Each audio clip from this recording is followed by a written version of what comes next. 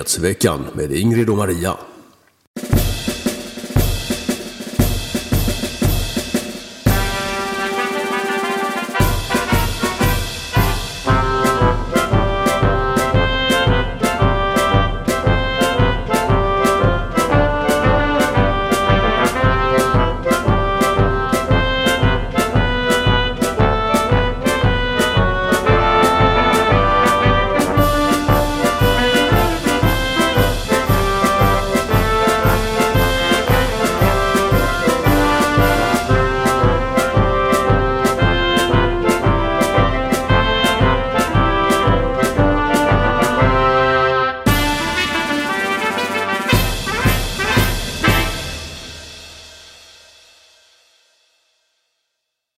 Hallå allesammans och varmt välkomna till Nyhetsveckan 214.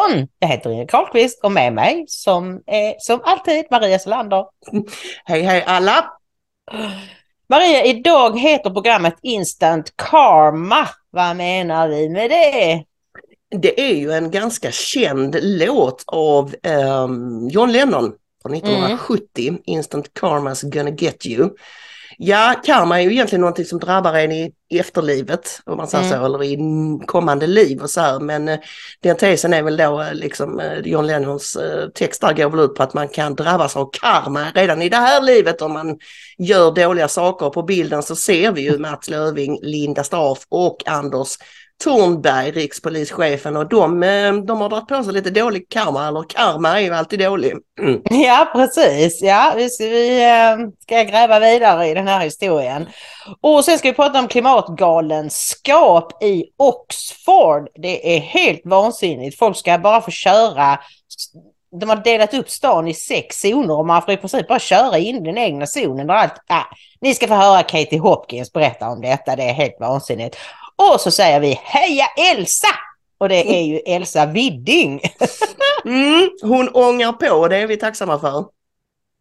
Det är torsdag den 15 december 2022 och vi vill ju be allesammans att tumma upp våra program, kommentera, dela dem och prenumerera på kanalen Hopp för Sverige. Nu är det inte långt kvar till nyår och vi fattas fortfarande, vad är det, 60-70 prenumeranter och sånt som kommer upp i 8000. Så prenumerera på kanalen Hopp för Sverige. Och vill ni stötta oss med en slant så vill vi också hemskt tacksamma. All info finns på ingridochmaria.se. Och det är några stycken som har gjort det. Vi har platina sponsorer, Ingrid. Ja, vi börjar med Agneta S som skriver julklapp till er båda. Jan H skriver god jul, önskar julbocken. Kerstin L, hon skriver önskar er båda en fridfull helg. Tack så mycket Kerstin. Och Big L, han är ju så fyndig. Hej kära Ingrid, här kommer lite soliga tax-free money till dig från oss på Gran Canaria och önskar dig en riktigt god jul. Kram! Och så skickar han en slant till. Hej kära Maria, här kommer lite tax-free money från oss på Gran Canaria. Ha en god jul. Kram! Och så brukar han ju skriva det, fast säg inget till Ingrid typ. Eller, ja, just det. Det gjorde han inte den här gången. Och så har vi månadsgivarna Anders och Gabor. Tusen tack till alla er och tusen tack till alla er som har skänkt lite mindre summor. Och ni kommer förstås upp i remsan som vanligt. Det gör ni. Nu har vi faktiskt en tävling att bjuda på, Ingrid. Vi ska tävla ut saker som de brukar säga på radion. Gör de det? Tävla ut? Nej, men vi ska lotta ut. Vi blev kontaktade av ett klädföretag som heter Statements Clothing som lyssnar på våra program och tycker att vi är jättebra. Och de säger att de startar 2019 med ett enda syfte, att låta alla få uttrycka sina åsikter på tryckta plagg. Yttrande och åsiktsfriheten ligger i företagets DNA, skriver de. Och de erbjöd då att vi skulle få lotta ut, de har skänkt då 3 priser. Och första pris då får man 2 stycken t-shirts där det står ofrivillig medborgare Absurdistan. Det är roligt att de har plockat upp det från min bok. Och andra pris får 1 sån t-shirt, ofrivillig medborgare. Och tredje pris är en stycken Facebook Jail-veteran guldpläterad metallpin. Och man kan inte byta de här priserna eller få ut deras värde. Så har man vunnit, vill man delta så får man vara nöjd med det man får. Och jag tror ni kommer att bli nöjda. Och då tänkte jag, vad ska jag för en tävling? Hur ska vi bestämma vilket jag får? Jo, då kom jag på det att ni som vet vad min kattunge heter, ni skickar hans namn i ett mejl till mig och Maria kommer att lägga upp en skylt med min mejladress. Så får vi se vilka som blir de lyckliga vinnarna. Och vänta nu inte, för det är lite bråttom för att ni ska hinna få det här före julafton ju. Maila Ingrid namnet på hennes kattunge och för jösse namn skriv vad ni heter och er adress så att vi kan skicka priserna till er. Ja, precis så. Jag höll på att glömma en sak, att dessutom får alla våra lyssnare 20% rabatt på allt de har i sin shop till och med söndag. Och rabattkoden är Absurdistan. Alltså man liksom, vad heter det? Man handlar och sen så när man kommer till kassan, där finns det då ett fält där man kan skriva in rabattkoden Absurdistan. Det låter bra det, Ingrid. Då går vi vidare med det här med elkrisen. Det har varit kallt senaste dagarna och det har varit dyrt. Så att vi har fått elda på rätt så mycket här med gasolvärmaren kan jag säga. Vad ska man göra? Man vågar inte sätta på elementen. Och det är nog många som har det så, eller det vet vi att det är. Och i ett inslag i Riks igår så blev Elsa Widding från Sverigedemokraterna intervjuad om elkrisen. Och hon, ursäkta, jag är väldigt förkyld, så om ni undrar varför jag beter mig konstigt och stänger av micken hela tiden så för att jag hostar. Hon började med att läsa upp ett brev från en bekant vars föräldrar, tror jag det var beredda att ta livet av sig för att de var så otroligt oroliga över elpriserna, och de sitter där i sina små hus som visserligen är väldigt vältätade och så vidare, men väldigt många hus som är lite äldre har ju direktverkande el, därför att det tyckte man ju på 60-, 70-, 80-talet att det var ett kanonsätt att värma upp hus. Det var ju billigt och rent och bra. Det fanns ingen som trodde att det någonsin skulle liksom gå åt pipan på det här sättet. Och Elsa är ju inte den enda som har signalerat om detta. Jag har sett PRO och andra organisationer som berättar att de blir uppringda av massvis med jätteoroliga pensionärer. Ja, det är fruktansvärt. Fullständigt förtvivlade och har sån ångest så att... Ja, och medan politikerna då yrar om de här klimatmålen, och här dundrar verkligen Elsa Widding i. Vi kollar klippet. Du vill skrota klimatmålen, det är ju först uppenbart. Och främst, lägg av och ens prata om det. Jag blir förbannad när jag sitter på de här utskottsmötena och bara hör de här sossarna som sitter och tjafsar om det här, hur ska ni uppfylla, frågar den här lilla tjejen som är klimatminister, hur ska ni uppfylla, och vi har en plan för hur vi ska uppfylla de här klimatmålen, vi ska nå våra klimatmål, medan folk fryser ihjäl och begår självmord för att de inte känner någon värdighet i att kunna köpa julklappar till sina barn. Jag tycker för jäkligt rent utav sagt. Du vill slopa klimatmålen och på sikt så vet vi att du vill bygga mer kärnkraft, och det är ju nästan alla överens om nu. Men det tar lång tid. Men om du tar 2 eller 3 åtgärder nu, konkreta, vad vill du att vi ska göra i Sverige? Bort med klimatmålen och framförallt bort med det här klimatpolitiska rådet som inte har en aning om någonting som har med klimatet att göra överhuvudtaget. Det är politiker eller vad de nu är. Bort med dem. Ska vi ha ett råd så ska det vara ett klimatvetenskapligt råd som följer vetenskapen. Så det var det. Ja. Och sen så underlätta självklart för kraftvärmen och köra den som vi har, som är jättebra, men det finns en potential på att kunna få in på kort sikt, skulle jag tro, 1000 megawatt, kanske 2000 megawatt. Se till att göra allt vi kan rent tekniskt. Släpp fram ingenjörerna. Går att blanda i kol i biobränsle för att få upp effekten till exempel. Och köp in lager av olja och kol, det är väl som självklart. Men går det att veta hur mycket det skulle öka våra utsläpp av växthusgaser? Ja, men det är klart att det skulle öka. Men nu är vi i ett läge, vi är i ett energinödläge. Ett skidnöle, börja prata om energinöle. Lägg av det här tjafset om att det ska bli lite varmare om 100 år. Det vet vi om vi följer vetenskapen. Men det är ju ingenting vi kan göra någonting åt. Men självklart, vi kan föregå med gott exempel. Men inte in i döden. Nej. Alltså, är inte känd. Nu har jag försökt följa den här debatten ett antal månader. Förlåt att jag avbryter, men jag måste bara säga det innan jag glömmer. En viktig sak i det här. Håll borta EU så mycket det går. Våga testa gränserna. Inte bara så här, som jag nämnde för dig, Green Cargo då, som vi röstade igenom, eller jag var inte med i riksdagen, ett kapitaltillskott för Green Cargo på 1,4 miljarder som de verkligen behövde, för att när det här delades upp en gång i tiden så fick de bara med sig vagnar och lok, och det går inte att driva ett företag på det sättet. Men då var det några tjänstemän som kom på att det här var statsstöd eller någonting sånt, va? Och då blev det stopp från EU. Och då gjorde man någon slags, sa att hela tågsektorn skulle vara grön istället och alla fick något bidrag. Men vad jag menar är att i det här fallet var det faktiskt tjänstemännen som förstörde för Green Cargo. Vi måste sluta och hålla på att vara lydrike till EU. Köra jäkligt tufft och säga att nu är det nödläge, nu gör vi som vi vill. Tryck tillbaka helt enkelt. Det är ju människor där också. Ja, men gäller det här även klimatmålen? Är de relaterade till EUs klimatmål? Ja, men det är klart att de är. Och de ska hålla på att bestämma hur mycket våran skog ska ta upp och vi får inte avverka hit och dit. Och jag menar, jag är så trött på hela EU. Speciellt nu när det är nödläge. Det är sånt där man kan hålla på med för att sysselsätta några byråkrater. Men det får bara stopp. Gör det som krävs. Ja, jag älskar att hon bara liksom, jag är så trött på detta nu. Dessa sossar som sitter där och gapar om klimatet. Och den lilla tjejen som är miljöminister.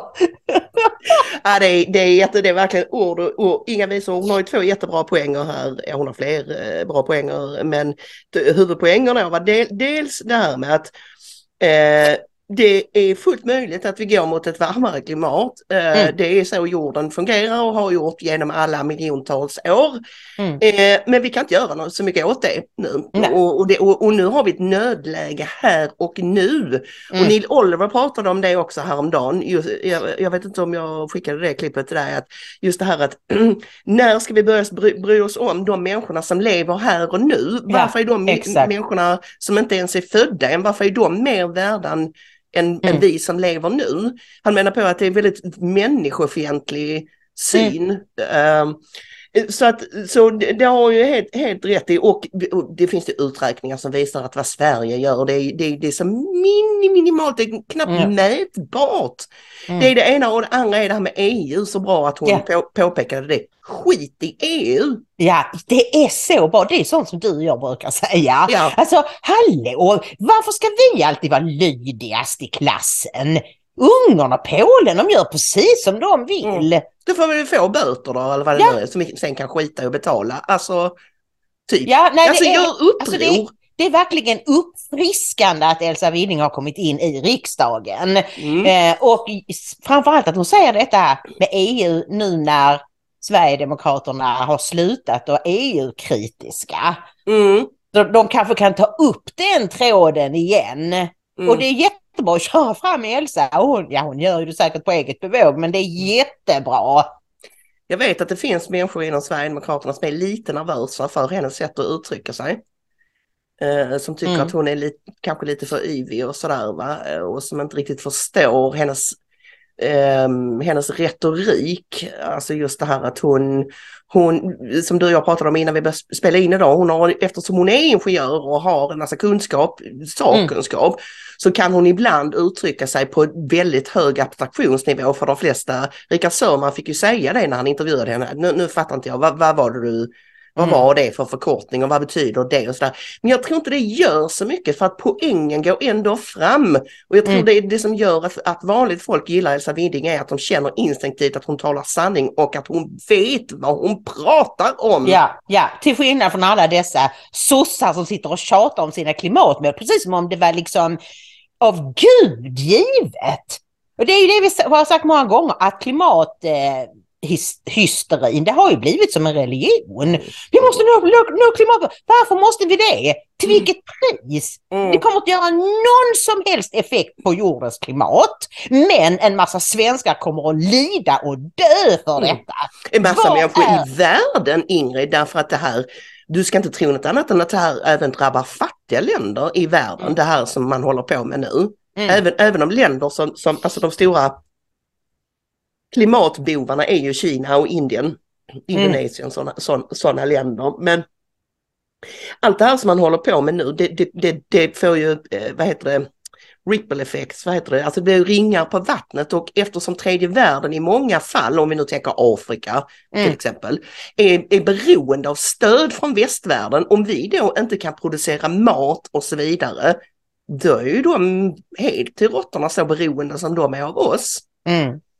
Ja, det är helt galet. Men heja Elsa Widding, bara fortsätt att göra det du gör. Och naturligtvis så förfasar sig Expressen. Vi har lagt en länk här som man kan se de har tagit ut ett litet utsnitt från henne. Och så har de väl pratat med henne och sa att det var kanske inte så bra att hon kallar miljöministern för den lilla tjejen, men hon har så konstigt namn. Moktari eller vad hon nu heter. Ja, just det. Nej, men det är väl, de har pratat med Dick Eriksson, va? Konstigt. Ja, det är också. Han tyckte att han hade inga synpunkter på det. Nej, det är bara det att hon är ett rött skynke för etablissemanget, och det ska ju SD absolut ta som en komplimang och som någonting positivt, det här att hon stör dem så mycket. Ja, och tänk här har de liksom med hjälp av medierna, Erika Bjärström på SVT och alla sådana, liksom bara hittat på det här att klimatmålen är heliga och vi måste offra oss för det. Och så kommer hon som är ingenjör och har jobbat med energi i hela sitt liv och säger, vad är det för dumheter? De blir ju, då står ju där med byxorna nere, de är livrädda för henne. Har vi pratat om det här i podden att Elsa försökte stoppa Nuon-affären, eller? Jag tror vi har nämnt det vid något tillfälle, men det var, fick hon ju priser och alla medier tyckte hon var så Sveriges modigaste kvinna och sådär. Därför att det så snabbt bevisligen visade sig vara en idiotaffär ju. Så att, ja, men vi går vidare till vad som händer i England. Det är väldigt mycket konstiga saker som händer här, och för ett par veckor sedan så nåddes vi av nyheter om att man i Oxfordshire vill införa sådana här klimatzoner eller vad ska vi kalla det? Klimatzoner. Ja, och då skulle en stad, nu minns jag inte vilken stad det var. Oxford. Staden Oxford skulle delas in i 6 områden, va? Och i ett av de här områdena så ska alla, alltså det blir som tårtbitar, va? Så att om du bor där så ska du aldrig behöva röra dig mer än 15 minuter från ditt hem. Det här är ju gamla fina planer som World Economic Forum har haft jättelänge. Ja, smart cities. Precis, och som har framställts som så bra och så praktiskt, och allting finns inom din lilla tårtbit där då. Men sen fick vi motstridiga uppgifter om att nej, men det var inte så farligt, och det här har inte med klimat att göra, det är trafikkontroll, det är det att man vill inte ha så mycket biltrafik i innerstan där och så. Men nej, nu har vi ju sett ett ganska långt klipp med Katie Hopkins, och vi har tagit ut 4 minuter där hon förklarar det totala vansinnet i det här. So let me tell you the plan. The plan is in Oxford, and this has just been passed by the council, to divide the city here into, bit of a squiggly city, into 6 parts. So 1, 2, 3, 4, 5, 6. And you will only have the freedom to operate in the part that you live. So if this is you, the idea is that everybody will live within 15 minutes of the things they need. 15 minutes of a school, 15 minutes of a doctor's, 15 minutes of a supermarket. And if you want to travel to the other zones in your city, or maybe soon your town, you will have to go out an approved route. You will have to journey around the outside of the city in order to re-enter another section of the city. This plan is supposed to be saving the planet. And the idea is that you won't simply be able to cross over into other sections of your city anymore. So if your mother, for example, lived over here, you wouldn't be able to just go across and see her. This would all be done via e-gates, electronic gates, and number plate recognition. You in your area will only be allowed within that 15-minute zone that you've been allocated. The number plate recognition will know if you leave your zone. and you can apply for a permit to leave your zone and travel to another zone, but you'll only be allowed to do this about 100 times a year. This is real. I just have to stop and say that. This has actually been passed by Oxford Council. This is happening in the next 2 years, 2024 it begins. And if you use up all your 100 passes that someone designates whether you're allowed to have to go into the different zones, you'll be fined. Your number plate will be recognised. It will observe that you've gone somewhere you're not allowed in your own city, and it will fine you £100 or £80 or whatever the fine number is. This is coming your way. This has already been approved in Oxford. In Canterbury, as another scheme, it's for 5 zones, but the same principle. This is not by chance. So when you're locked into these neighbourhoods and you're only allowed within 15 minutes of your home address, the way that they're going to and are already controlling the conversation, and think back to COVID, they're creating fact checkers. So anybody that's spoken of this already, whether it's Sky News in Australia with lovely Rowan, or GB News, or anyone trying to talk about this zoning restriction in cities where you're going to be effectively told you can only go this far and you must stay this far. Any kind of opposition to that, any voices like this one saying, can you not see the worry here, the control on this? Now we have the fact checkers. So you have the fact checkers that will be promoted on Google, promoted on any search engine, fact checkers on Twitter, AFP, fact checking, saying, no, this isn't a climate lockdown. This is just some traffic control. No, people will still be able to go wherever they want. Well, yes, you will, but you'll be fine. No, there won't be physical barricades.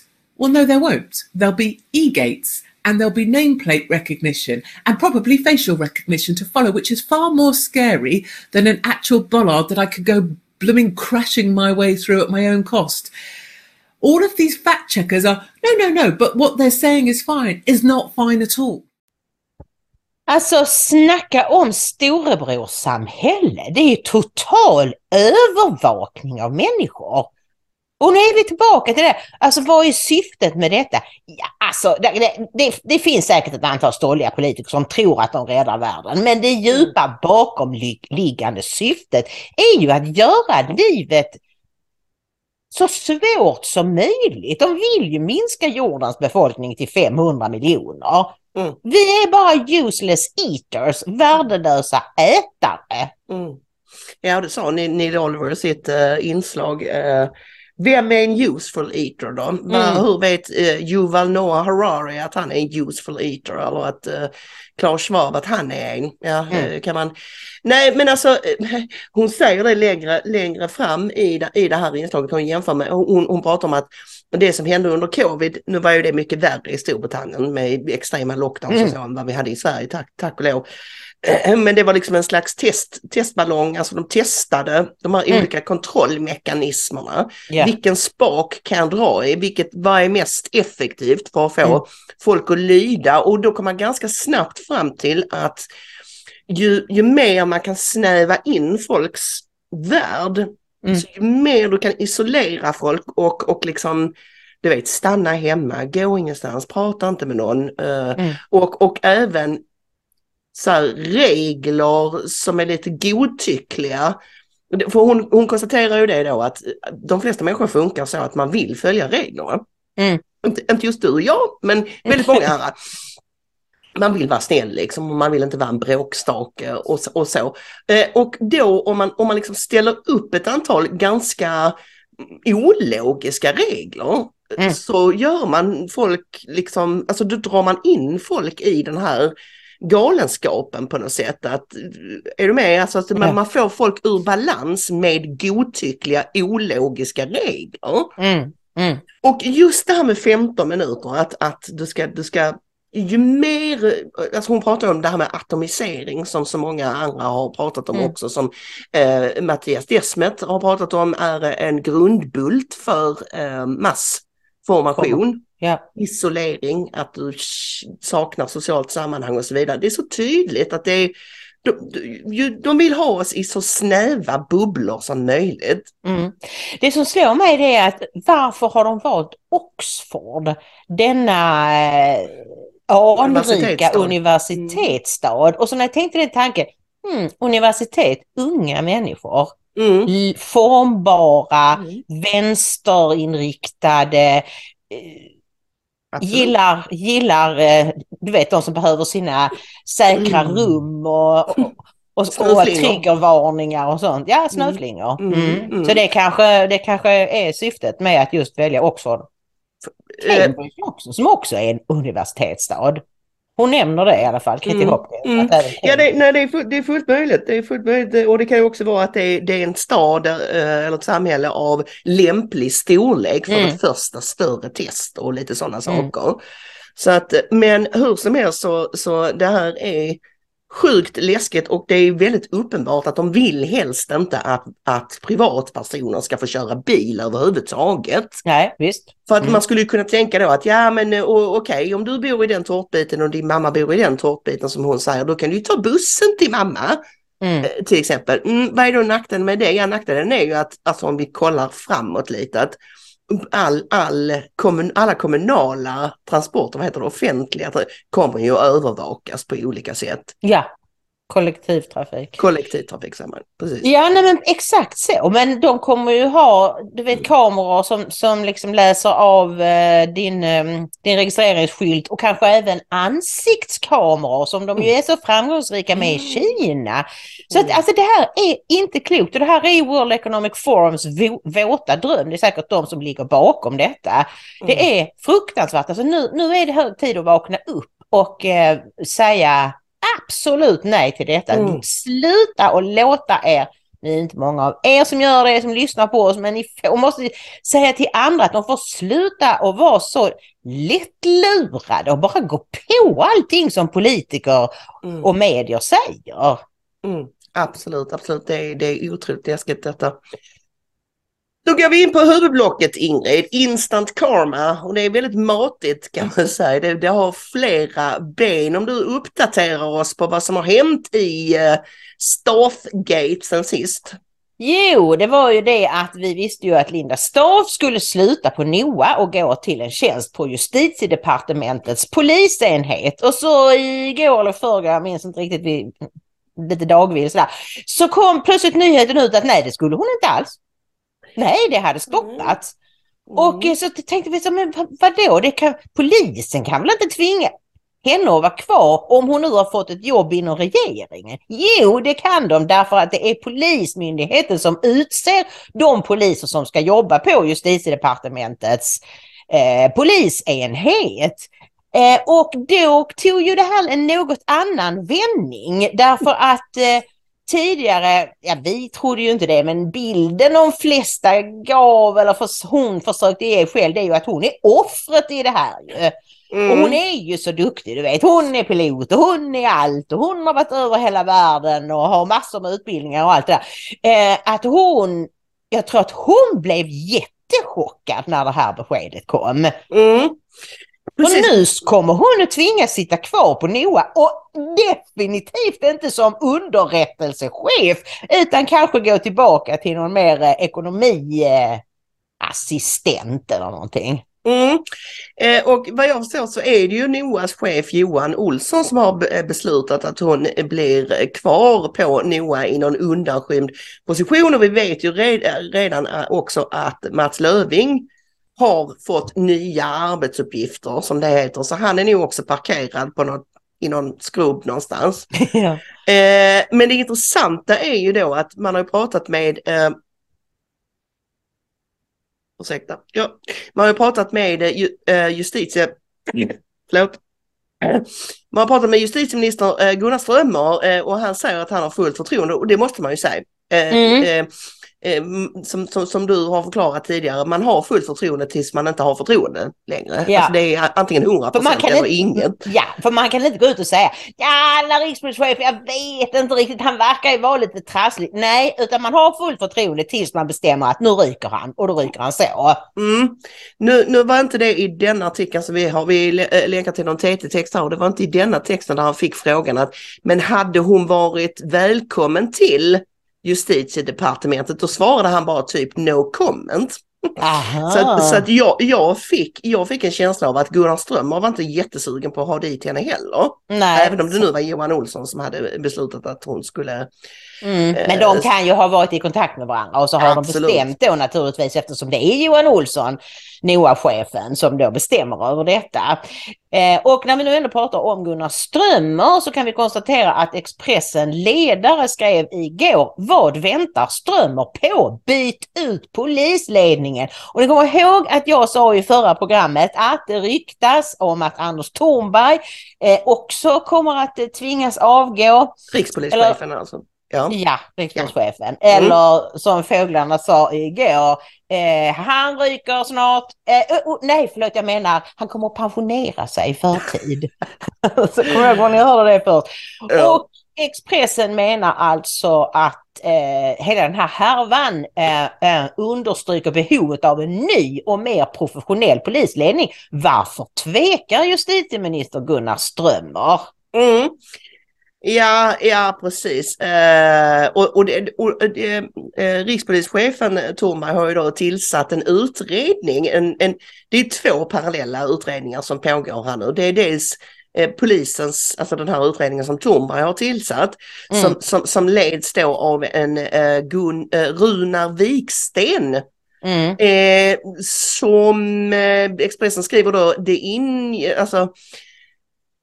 han granskade Säpo och dess dåvarande chef Anders Thornberg i samband med Drottninggatan-dådet och kom fram till att de hade inte gjort något fel. Nej. Och Anders Thornberg hade inte gjort något fel och så vidare, och liksom det finns anledning att ifrågasätta om han är rätt person att leda den här då intern utredningen som Thornberg har tillsatt. Ja, och vi ska se ett klipp med GW Persson sen, och han säger, jag vet inte om han gör det i klippet eller om det är den biten vi inte har med, att det är väldigt korkat gjort av Anders Thornberg att tillsätta den här utredningen, för han måste ju ha förstått hela tiden att även han skulle bli granskad i detta. Men han slåss väl för att få sitta kvar, så att jag ringer Runar, han var ju bussig mot mig senast. De är kanske är kompisar. Vi vet, det verkar ju vara ganska mycket nepotism inom polisen. Så att det är väldigt intressant det här. Fler och fler kräver nu Anders Thornbergs huvud på ett fat. Ja, men fåglarna, dina hemliga källor. De säger att drevet går nu efter Thornberg. Det kommer fler och fler indikationer på att han går i pension. Och så frågar jag, är han dålig då? För vi tänkte ju ändå när han började att men han verkar ändå ha lite riv i sig. Sådär. Och så säger fåglarna, han är trevlig, rekorderlig, kunnig, men han är fel person att ta sig an polisens nuvarande politiserade organisation. Han slåss mot väderkvarnar just nu. Han är en polis av den gamla stammen, och det funkar inte i den här typen av politisk organisation.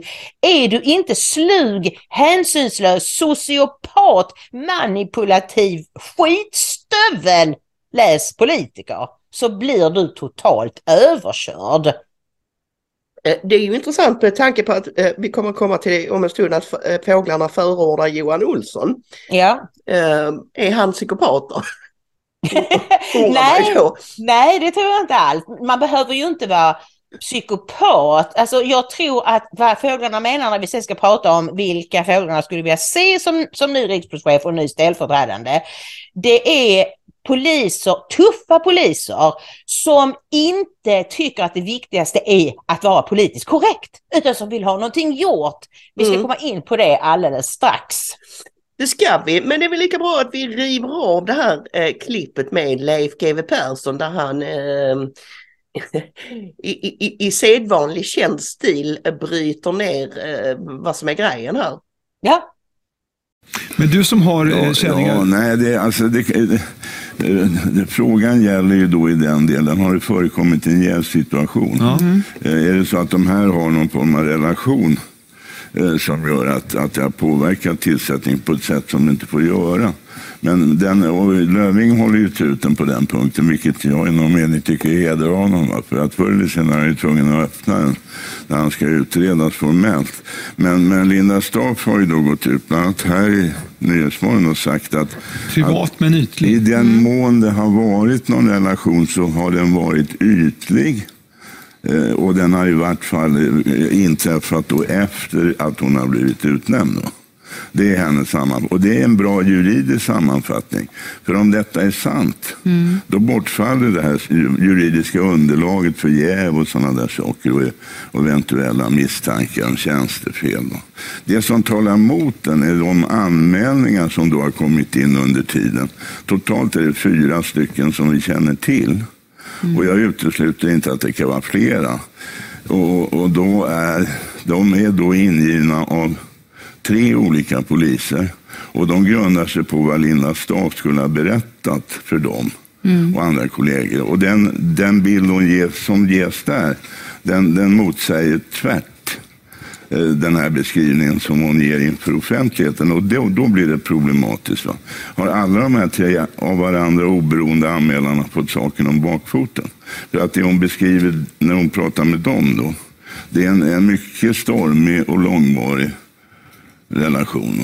Och åklagaren sammanfattar en ganska bra, tycker jag. Han säger så här att han lägger sig inte i svartsjukedramer. Och är det på det viset, då blir det väldigt problematiskt juridiskt. Så. För då är det ju att hålla med. Ja, då är det kört kan man säga. För båda. Och så.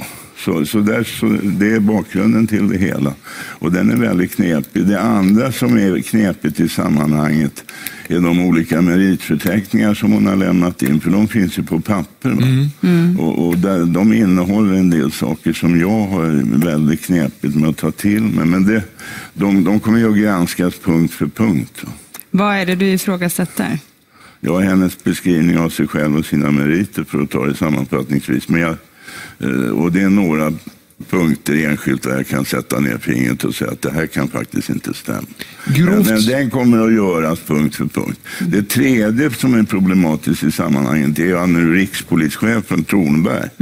Han har ju då tillsatt en egen utredare. Och honom har han stort förtroende för. Och det kan jag förstå, för att i samband med anmälan mot Thornberg och Säpo, då Thornberg var chef för säkerhetspolisen, så var det samma utredare. Han kom fram till att varken Säpo eller Thornberg hade gjort något misstag. Men med tanke på att Thornberg med nödvändighet kommer att utredas också, så var det vådligt korkat av honom att tillsätta en egen utredning. Den kunde med fördel ha tillsatts av regeringen eller justitiedepartementet. Och där har man en naturlig utredare, nämligen sin egen jurist, justitiekanslern. Så att det är en soppa. Ja. Leif, oavsett vad som händer sen när det gäller den här förundersökningen, om du ska ha någon sån här starktips så kommer med Staff och Löfving är det så att de har redan passerat bäst före datum. Och den sannolikt tredje som kommer att avföras från det här, det är rikspolischefen Anders Thornberg. Du tror inte att någon av de här 3 klarar sig? Nej, det tror jag inte. Jag skulle bli svårt förvånad om de finns kvar sina tillsättningsperioder ut. Ja, man skräder inte orden. Nej, det gör han aldrig. Man borde tillsatt en kameral utredare, sa han. Alltså en kamrerstyp som bara håller sig till fakta, torr pärmbärare eller portföljbärare, sån som du och jag ofta hyllar och efterlyser, du vet, av den gamla svenska byråkratiska stammen. Jag förstår precis vad Leif GW Persson menar där. Vi måste tillbaks dit i Sverige. Ja, definitivt. Men det som jag tycker är mest intressant i det han säger här, det är ju att han pratar om att Alltså att det verkar ganska uppenbart att det inte är så att de inledde sin privata men ytliga relation efter att hon fick jobbet. Alltså för det första så är det ju det att varför skulle Mats Löfving bortse från de 21 som redan hade sökt jobbet där flera var supersnupar liksom. Och utlysa det på nytt. Och så lustigt nog så är det hans gamla kollega från Östergötland som söker, och hon är den enda sökaren, så då får hon jobbet. Och till och med var så att hon hade ju innan, alltså hon hade ju inte suttit i någon ledningsgrupp. Nej. Och då, några månader innan hon fick jobbet, så blev hon en del av Östergötlands ledningsgrupp. Så hon hade några månaders erfarenhet, för det är ett sånt, inte ett bör-krav utan ett ska-krav. Så jag menar, det här är ju nu sa inte GV detta, men detta har jag sett på andra ställen. Detta är ju uppenbara saker som tyder på att de har bestämt detta. Att när han blev NOA-chef så skulle han ge henne ett toppjobb på NOA, och så råkade underrättelsechefstjänsten var ledig. Och det att GV säger att det har ju pratats om detta. Detta har ju varit liksom det stora samtalsämnet i polishuset i flera år. Och han säger att det verkar som de har haft en långvarig och stormig relation. Och om så är fallet så måste man hävda, vi kan ju inte bevisa någonting här nu utan det här är bara rena spekulationer, men om så är fallet så är det häpnadsväckande hur förslagen hon är, skulle jag säga, som går ut och ger en sån här intervju som hon gjorde i TV4 Nyhetsmorgon häromdagen. Nattklubbsintervjun. Jag skrev ju det på Twitter. Varför, om hon nu vill visa vilken kompetent kvinna hon är, så är hon klädd som om hon skulle ut på nattklubb. Så var det någon som svarade, vadå skulle ut? Hon var ju på väg hem såklart och kvistade in om TV4 på morgonen. Ja, men alltså att kunna, för där framstod hon ju som väldigt sådär säker på sin sak. Hon har talat sanning, hennes meriter är gedigna och det här är bara smutskastning för att hon är kvinna och bla bla bla. Och om det skulle visa sig vara lögn, då, ja, okej, man ska inte använda sådana tillmälen av folk, men då vill jag faktiskt påstå att hon är psykopat alltså. Som kan sitta och ljuga så skamlöst i tv. Om det nu visar sig att det är en lögn, alltså. Det kan vi inte bevisa igen. Men, Nej, men alltså GV sa ju det flera gånger i den här intervjun, att det var många saker på hennes meritlista som han satte stora frågetecken för, och att det helt enkelt inte hon skulle inte ha hunnit med allt detta. Exakt. Jag undrade ju hur hon hade hunnit skaffa 2 barn med alla dessa studier och men vad jag skulle säga, jag tror att det var den här intervjun som fick Johan Olsson på NOA att stoppa henne från att gå till Justitiedepartementet. Jag tror att hon trodde nog att hon var smart, men jag tror inte hon hade klirat detta med polisledningen, utan hon fattade ett eget beslut, för hon är omnipotent. Hon kan allt, hon vet allting bäst. Och så kanske Johan Olsson vet att det är fel i hennes CV. Och tänker, nej, nu räcker det med den här kvinnan alltså. Det tredje benet i det här blocket är ju en rapport som kom igår, va? Om de så kallade korankravallerna. Och vad har då korankravallerna med Linda Staff att göra? Jo, det skedde ju under hennes tid som underrättelsechef på NOA. Och hon kan väl sägas vara liksom ytterst ansvarig för att det gick så åt pipan, eftersom underrättelsearbetet uppenbarligen fallerade så fullständigt som det gjorde. Exakt, men trots att rapporten kommer med ganska svidande kritik mot polisen, så kommer underrättelsearbetet helt undan. Nej, det har vi inte kunnat hitta någon. Nej, det var delvis motstridiga uppgifter och så. Och min första fråga till frågan var, har hon legat med utredaren också? För att det är väldigt konstigt. Alltså, jag menar, det är ju uppenbart. Jag har ju hört, jag vet inte hur många poliser som var med, som sa att de hade inte rätt utrustning, de hade inte rätt information, de var helt oförberedda på detta, vilket vi ju såg eftersom upploppen blev så katastrofala och de stal polisbilar och satte fyr på dem och höll på att slå ihjäl poliser. Jag menar, hur underrättelsechefen kan undgå kritik i denna rapport, det är ju obegripligt.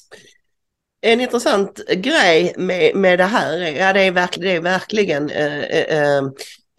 obegripligt. Oshin Cantwell skriver i en krönika i Aftonbladet: utvärderingen av påskupploppen avslöjar pinsamma brister, och det kan man väl hålla med om. Men det mest häpnadsväckande med den här krönikan, det är att han citerar ur rapporten där då att den är 140 sidor tegelsten. De flesta av de upploppsmakare som befunnits skyldiga har inte överraskande varit unga män som bodde i närheten av upploppen. Få av dem tillhörde kriminella gäng eller har visat prov på den politiska eller religiösa extremism som ibland tar sig uttryck i våld. Inte heller finns det sannolikt till vissa konspirationsteoretikers missnöje tecken som tyder på att våldsamheterna var någon form av påverkansoperation från främmande makt. Nej, det var det väl ingen normal människa som trodde. Upploppen tycks inte ha varit särskilt planerade utan uppstod närmast spontant. Det hindrar inte att det våld som utvecklades var oerhört grovt, grövre än polisen har upplevt tidigare. Vad är då anledningen till att polisen närmast tvingades kapitulera inför våldet? Något enkelt svar finns inte. Flera orsaker samverkade. Det finns exempelvis i vissa områden en stor och delvis gåtfull potential till våldsamma upplopp. Myndigheten togs med överraskning och så vidare och så vidare. Delvis gåtfull potential, Ingrid. Är det gåtfullt eller? Nej, det är inte det minsta gåtfullt, och då vet jag vet, för det har fåglarna berättat för mig, att polisledningen fick information från människor som förstår vad som händer i de här förorterna, som vet vad islam innebär och som varnade polisledningen för att ni måste ta detta på mycket stort allvar. För även om inte ni släpper fram Rasmus Paludan så kommer de att se er inom polisen som fiender. Varför då? Därför att ni försvarar en person som vill skända Koranen. Nej, så kan det väl inte vara. Och så gör de bara tvärtom. De får information från människor som kan och förstår det här och säger bara nej, det är ju Sverige, muslimer precis som vi. Och det är ju det här då, de här människorna, de har inte, för det heter ju ett tag att det var gängkriminella som passade på att kriminala sig när de ändå... Och så kom alla bilder på mammor och barn som kastade sten och slog undan benen för den teorin. Och man kan ju fråga sig vad gängkriminella skulle ha ut av och liksom, alltså de har ju noll intresse av att de vill sälja knark och tjäna pengar liksom. Ja, och framförallt vill de hålla sig undan polisen. Ja, så det heter det ju först, och det var främmande makt. Det eventuellt kunde vara Putin som hade betalt de här människorna, heter det ju då ett tag. Och liksom man försökte med allt utom den mest uppenbara förklaringen, nämligen att bland muslimer finns det liksom en triggerpunkt som kommer att utlösa våld i vissa givna lägen. Det ligger liksom i den här ideologins natur. Ja, och den kultur som de har utvecklat i detta, att de står över alla andra människor och ska smutsiga hundar, icke-muslimer, komma och bete sig i deras områden, bränna Koranen. Alla som inte tar avstånd från det, polisen som vägrar ge Paludan tillstånd, alla vi är deras fiender. Och de drar sig inte ett ögonblick från att stena människor. Det ser vi ju i deras egna länder. Ja, och det är alltid där, det är likadant om när det inträffar terrordåd. Ja, men han var helt normal, en trevlig granne och han drack alkohol och han var... Alltså de har liksom inte förstått någonting av hur detta fungerar. Men vi kan ju dra det en gång till snabbt. Enda säkra sättet att komma till paradiset, det islamiska paradiset, det är att begå jihad och alltså dö martyrdöden. Döda otrogna. Har du levt ett väldigt syndigt liv och ett liv i liksom avfall, så är det ett sätt att sona det och per automatik få en biljett rakt in i himlen. Det är ju det enda, och det är ju det ena, och det andra är ju också att det finns också det här som kallas för takia. Det heter någonting annat inom sunni-islam som jag inte kommer ihåg nu, men det finns ett annat namn för det där. Takia är det shia-islamiska begreppet, som innebär att du har tillstånd att ljuga om det gynnar islam. Och så länge folk inte riktigt är kapabla att ta in detta i huvudet, så kommer vi aldrig komma någon vart. Nej. Och observera nu, håller alla muslimer på med det här? Vill alla muslimer skapa världsherravälde och så vidare? Nej, inte som individer, men ideologin som sådan är och förblir vad den är. Ja, och att de har sådana, att de alltså deras samhälle, deras muslimska bröder och systrar, den är superviktig. Så är den mest frimodige, kritiskt tänkande muslim kan också lätt dra oss in i det här när det blir vi mot dem. Ja, precis. Och ett annat exempel då på liksom den här våldsbenägenheten, våldskapitalet. Det såg vi ju igår kväll efter fotbollsmatchen i VM mellan Marocko och Frankrike, som ju Frankrike vann då. Och vi såg ju redan tidigare när Marocko gick vidare, när de slog ut Belgien, så upploppades det friskt i Bryssel. Då firade de. Ja. Eller vad man ska kalla det, genom att liksom demolera hela centrala Bryssel. Och vi pratade om det redan innan den här matchen. Vad ska de göra om de nu förlorar? Igår. Ja, vad hände? Samma sak. Ja, exakt. Samma sak. I både Belgien och Frankrike så har det varit omfattande upplopp. Kapitalförstöring, och tyvärr så är det en ung tonårspojke som blev ihjälkörd av en bil i det här kaoset.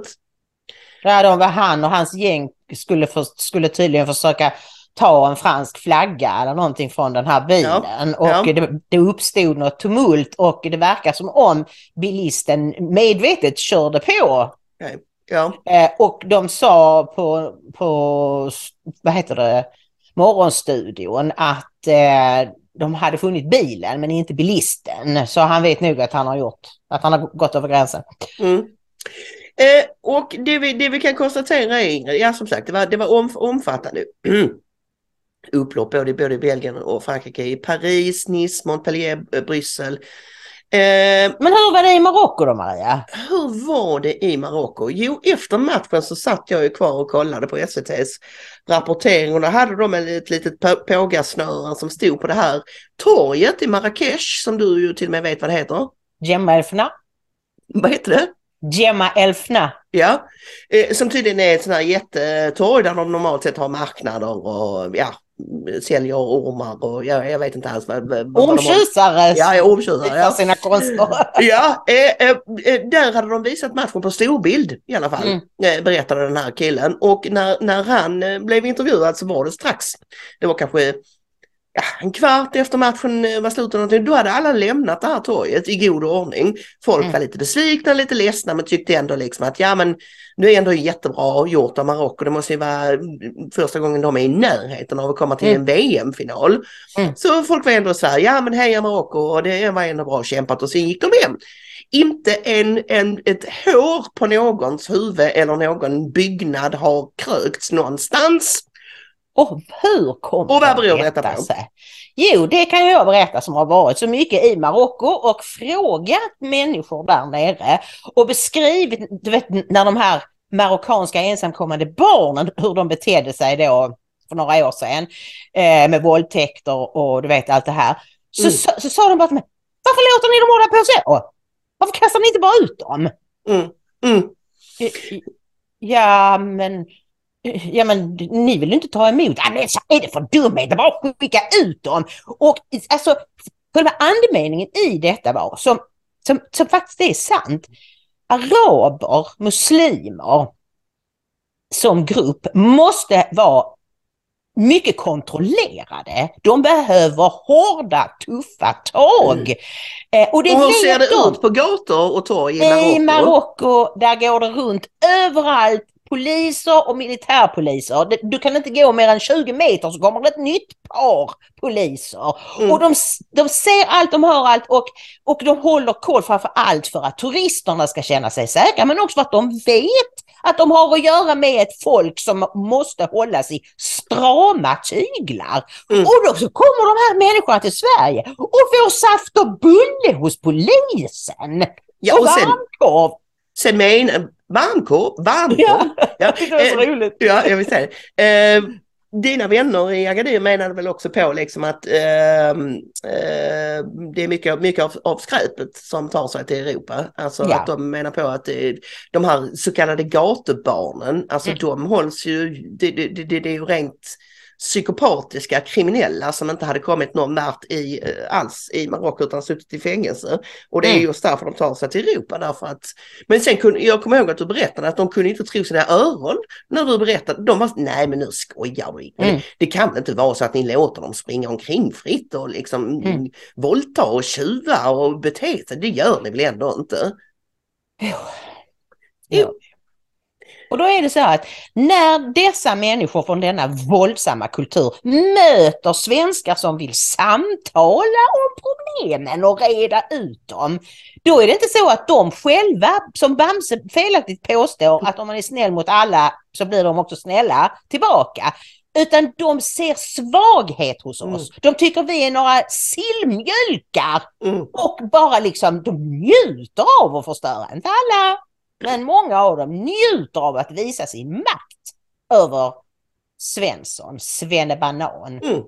Ja, därför att det är en kultur som föraktar svaghet och som bestraffar svaghet. Och som, men du, om vi ska sy ihop den här säcken med fåglarnas liksom, förutsägelser för... Fåglarna tror ju liksom Leif GW Persson att Anders Thornberg är snart, hans saga är snart all som rikspolischef. Vem ska vi då få istället då? Ja, när jag frågade så här, finns det överhuvudtaget någon inom polisen som ni tror skulle bli en bra rikspolischef? En som kunde ha lite hårda nypor och sluta med det här politiserandet? Och svaret kom blixtsnabbt. Johan Olsson som är chef för NOA och han är dessutom då ställföreträdande rikspolischef samt Mikael Fetz, FETZ, som är polismästare och samordnare för terrorismbekämpning i polisregion Stockholm och var den som grundade nationella insatsstyrkan. Det är en tuff kille det. Jag sa att han har debuterat som författare nu också. Så bilden som du nog visar nu kommer från Norstedts sida. Och båda dessa de använder sitt eget huvud. De är inte rädda för att be om hjälp. De är problemlösare. Och de båda tillsammans, alltså Johan Olsson som rikspolischef och Mats Fetz som ställföreträdande, de skulle bli... Va? Mikael Fetz. Ja. De skulle bli ett radarpar. Det vore en nåd att stilla bedja om lite kompetent folk med lite mod och lite integritet och ja, du vet. Och det är nog en förutsättning om Tidöpartiernas politik ska kunna implementeras. Deras avsikter kan ju vara hur bra som helst om vi inte har myndigheter som kan implementera politiken. Ja, och chefer som förstår de här sakerna med islam. Så, för jag menar det här med att liksom Magdalena Anderssons vända på alla stenar. Så inget av det de föreslår hjälper ju. Nej. Då Ingrid är det dags att knyta ihop vår torsdagssäck och det gör vi ju som vanligt med att säga att om ni gillar det ni ser och hör här idag, vad gör man då? Jo, då får man ju gärna tänka på oss i form av en liten slant. Och ni hittar på vår hemsida ingridomaria.se hittar ni swishnummer, bankgironummer, donorboxen och medialink-knappen. Och vi tar så tacksamt emot både små och stora belopp. Det gör vi. Vi är helt beroende av er kärlek och ert stöd. Då är det dags att säga glad fjärde advent. Är det det? Nej, det är det. Det är det. Jesus vad tiden går. Och ta hand om er fram till vi ses och hörs igen på måndag och Gud välsigne. Gud välsigne.